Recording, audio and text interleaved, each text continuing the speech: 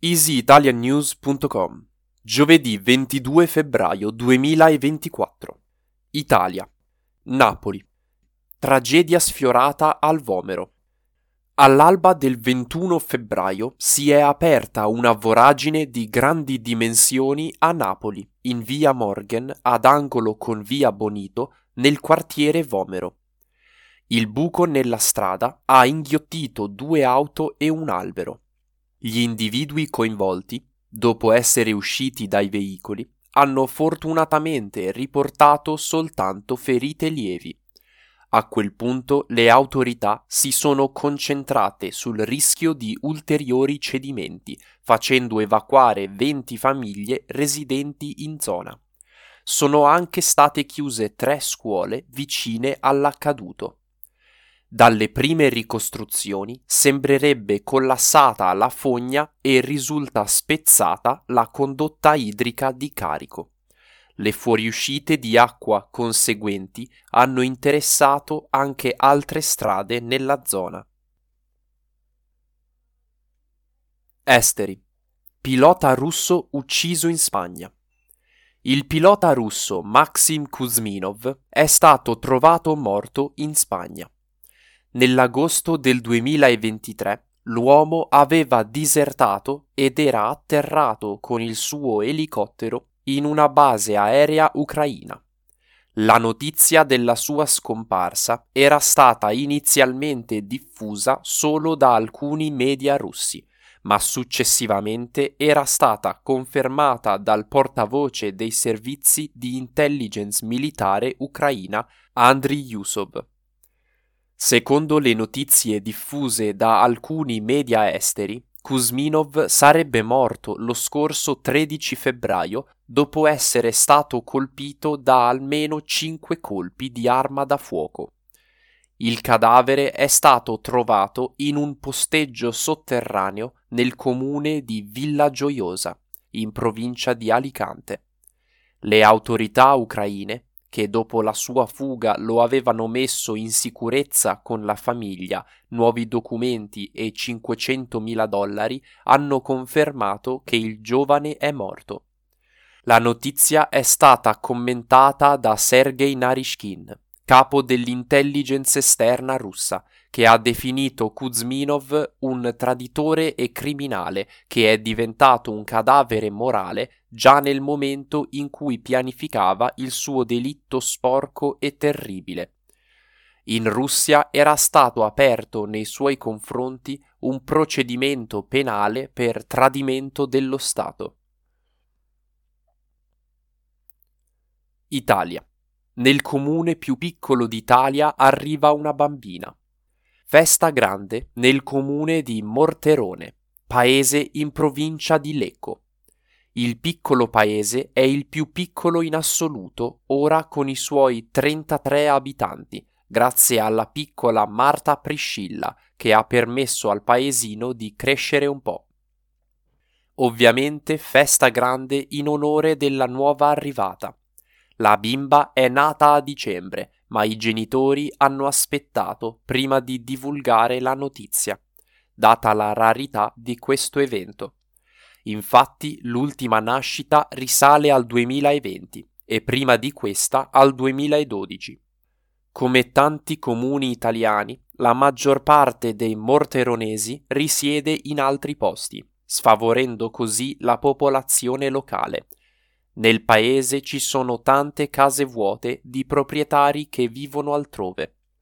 Una realtà purtroppo molto comune nei piccoli paesini in giro per tutta l'Italia. Economia. Venduta la villa di Berlusconi a Lampedusa. Tra le mete estive predilette da Silvio Berlusconi, oltre l'amata Sardegna, c'era anche la Sicilia. Nel 2011 il cavaliere aveva acquistato una villa a Lampedusa da 250 metri quadrati con un ampio giardino per €1,5 milioni.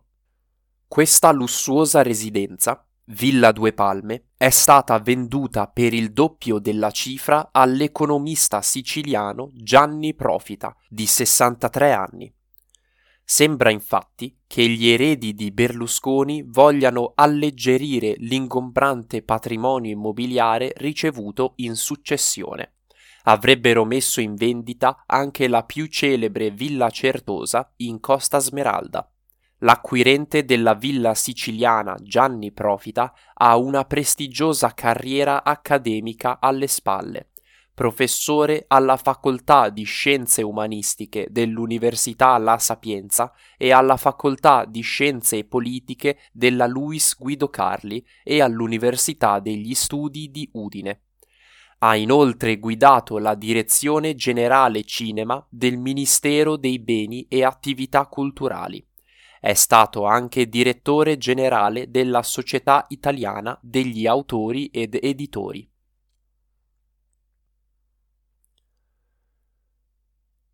Tecnologia. Il primo paziente umano di Neuralink riesce a muovere un mouse. Elon Musk ha recentemente annunciato un traguardo importante raggiunto dalla sua azienda Neuralink. Dopo aver impiantato un chip nel cervello di un paziente umano, i risultati sono stati sorprendenti. Il paziente, infatti, è ora in grado di muovere il cursore di un mouse su uno schermo semplicemente con il pensiero. Il chip di Neuralink, chiamato N1, è un dispositivo piccolo e biocompatibile che viene inserito nel cervello. L'obiettivo di Neuralink è ambizioso. Non solo aiutare le persone con gravi disabilità motorie a recuperare l'autonomia, ma anche, in futuro, trattare malattie come l'obesità, l'autismo, la depressione e la schizofrenia. Inoltre, Musk ha parlato di una possibile simbiosi tra il cervello umano e l'intelligenza artificiale.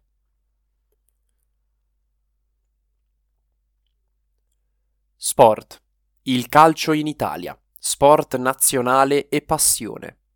Il calcio in Italia è molto più di uno sport.